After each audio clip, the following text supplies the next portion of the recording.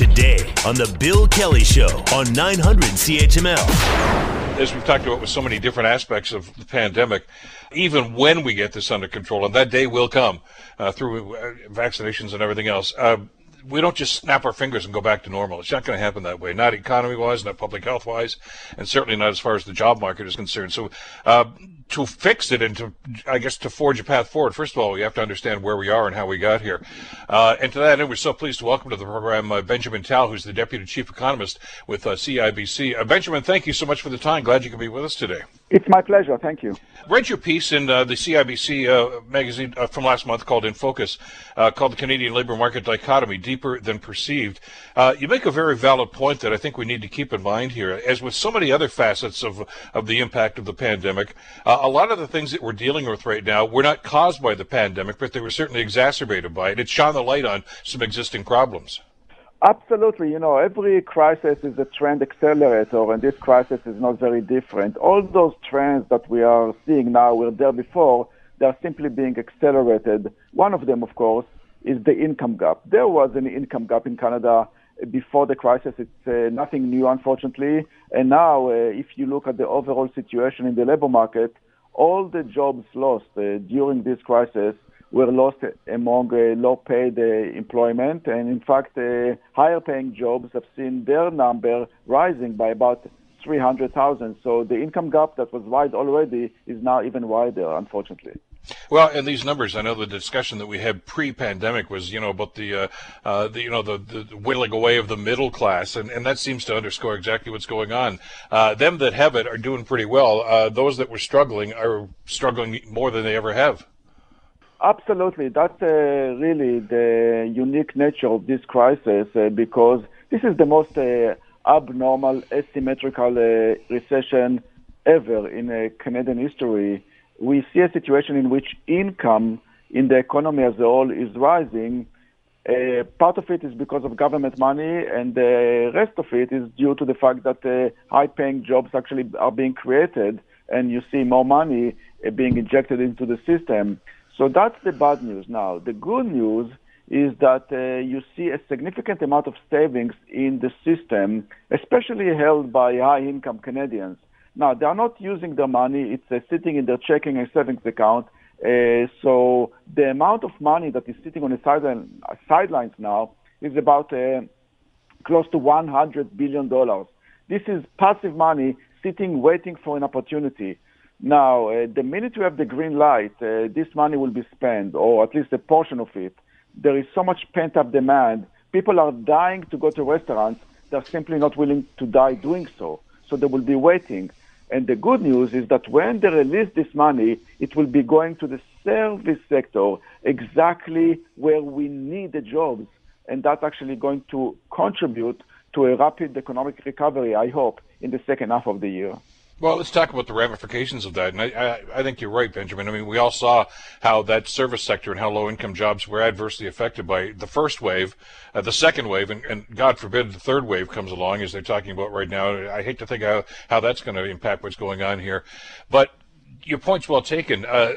The people, when that starts to happen and we see a revival and more support for the service industry, those are the people that are going to earn money, and they're going to spend it back into the economy. They're not going to stick it off in an offshore account someplace or, put it away in something. They need that money, and they're going to be putting it right back into local businesses for the most part. Yes, that's the hope. I hope that, people will be spending that money because it's there, it's available, it's simply being accumulated. The finance minister asked what we should do in order to encourage those people to spend the money. And I said, just provide the vaccine and get out of the way. They are not, they don't need any motivation. They are motivated enough. There is so much pent-up demand in the system. So in this sense, it's very different than any other recession because in any other recession, you see jobs going down everywhere. This one is very focused, very concentrated, very abnormal. And the hope is that the cash that is now is being accumulated will be released into the economy in a very rapid way that will help to revive jobs in the service sector. Your advice to Minister Freeland may be the most cogent piece of advice that she's received in the last 6 months. As you mentioned, there's this pent-up desire for this. Nobody's going to have to tell us to go back to restaurants or to go to ball games or to start spending money or go. We're dying to do that right now. So, I mean, you're right. Get us healthy. Let us get back to do what we do best, which is spend our money. Exactly, and that's why when it comes to analyzing this crisis, we have to ask a very simple question. To what extent COVID-19 is an event or a condition? Yeah? And I would like to believe that COVID-19 is an event because we haven't lost any production capacity. We haven't lost demand in the economy. We have the capacity to spend. We just need the green light. In 1999, in 1981, in 2000, in 2008, we have lost production capacity in the economy. People were concerned about the future, so they were not spending. This is not the case now. So let's hope that this is really an event, economically speaking. Clearly, from a health perspective, this is a condition because I believe that we will have to live with this virus and we'll have to vaccinate ourselves every year. It will be a new part in our life. So it is a condition in this sense. But economically speaking, let's hope that this is just an event. Well, I hope you're right about that. And maybe one of the reasons why we maybe don't get that connection is too many people, I think, now, and a lot of the folks I've talked to in this program over the last 12 months, seem to draw the parallel between this pandemic and the economic impact it's having with the 2008-2009 recession. And look at how long it took us to get out of that recession. It's really an apples and oranges comparison, isn't it? Absolutely. I don't think that we can compare the two recessions, and we see it in the numbers already. As I suggested, we see a significant increase in job creation among high-paying jobs. This was not the case in 2008. In 2008, the financial system was not functioning. Now it is functioning. In 2008, the consumer confidence was dramatically down. Now it's actually up. It's just waiting for the green light. So the capacity is there. This was not the case in 2008. So I will not compare the two. The minute we have a vaccine, you will see a very rapid acceleration in economic activity, something that we haven't seen in 2008, given the nature of the crisis. Well, to your point, we don't have the vaccine to the extent that we'd like to have it now, but it is there.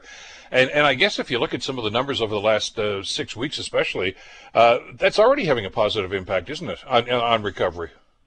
Absolutely, because if you compare the current situation, the second wave, to the first wave, we are in a much better position to deal with this crisis, economically speaking.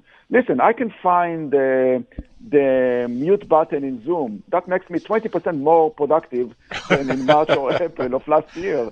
We are much more willing to take risk. In March, April, nobody was willing to take any risk. No CEOs was investing. Today, they are doing so. Why? Because they see the light. Yes, we can debate how long this vaccine will take, but eventually it will be there, as we suggested. And therefore, we see the light. We are closer to this light. So companies are willing to take risk and invest when the target is still soft. So it's a very different environment. Explain to us, if you could, because I think that you mentioned a stat a couple of minutes ago that might have surprised a lot of people, the fact that there's actually growth in high-income jobs right now. Where are those jobs, and why are those companies investing in those people and in those positions?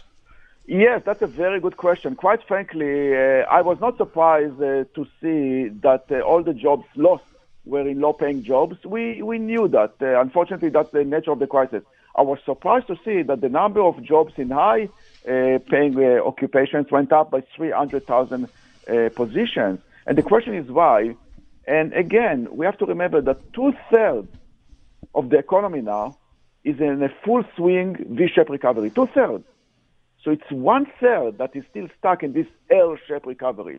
And if those industries and companies were unable to recover during the happy days of summer, surely they cannot recover during the dark days of winter. And that's more or less where we are. So it's a tale of two economies. So the damage, and that's very important to understand, the damage is very deep, but also very narrow. And there are many companies that actually benefit from the crisis, unfortunately, as you know, because of the nature of their business. If you are in e-commerce, if you are in high-tech, you're doing fine. Mm-hmm. Yeah, so many other things, and we've seen some resulting industries in that, and that have actually, yeah, as you say, they've grown through this whole thing, which is surprising to an awful lot of us. How are we going to look coming out of this, though? I mean, if that 1/3 that you've talked about, which is in a very precarious situation right now, will it look the same? Is it going to change? So many other different things that we have had to pivot about with the economy. As you say, online shopping and a whole lot of other things like that are probably going to be with us long past the time of the pandemic right now. But what about that service sector? How is that going to look coming out? Yes, the question is the future of the gig economy. Where is it going? That's the question, really. And to what extent this crisis will lead to a situation in which we are going to establish a new social assistance program. We have to realize that without even noticing, we are putting together now the plumbing, the infrastructure for tomorrow's social assistance program. We're talking about a universal daycare system. We're talking about some elements of basic income. We are talking about making the modified EI system more permanent. So this is something that the government now is toying with, admitting that the system before was really subpar. And we have to change it. Now, that's going to cost money, and that's why, quite frankly, I see a more permanent increase in spending, government spending, due to this crisis, which probably lead to some increase in taxation down the road. Well, that means we have a part to play in this too, because it's we, the people, that put our pressure on our politicians, isn't it, Benjamin, to say, keep my taxes down, keep my taxes down. We don't need that program. We don't need daycare. We don't need this.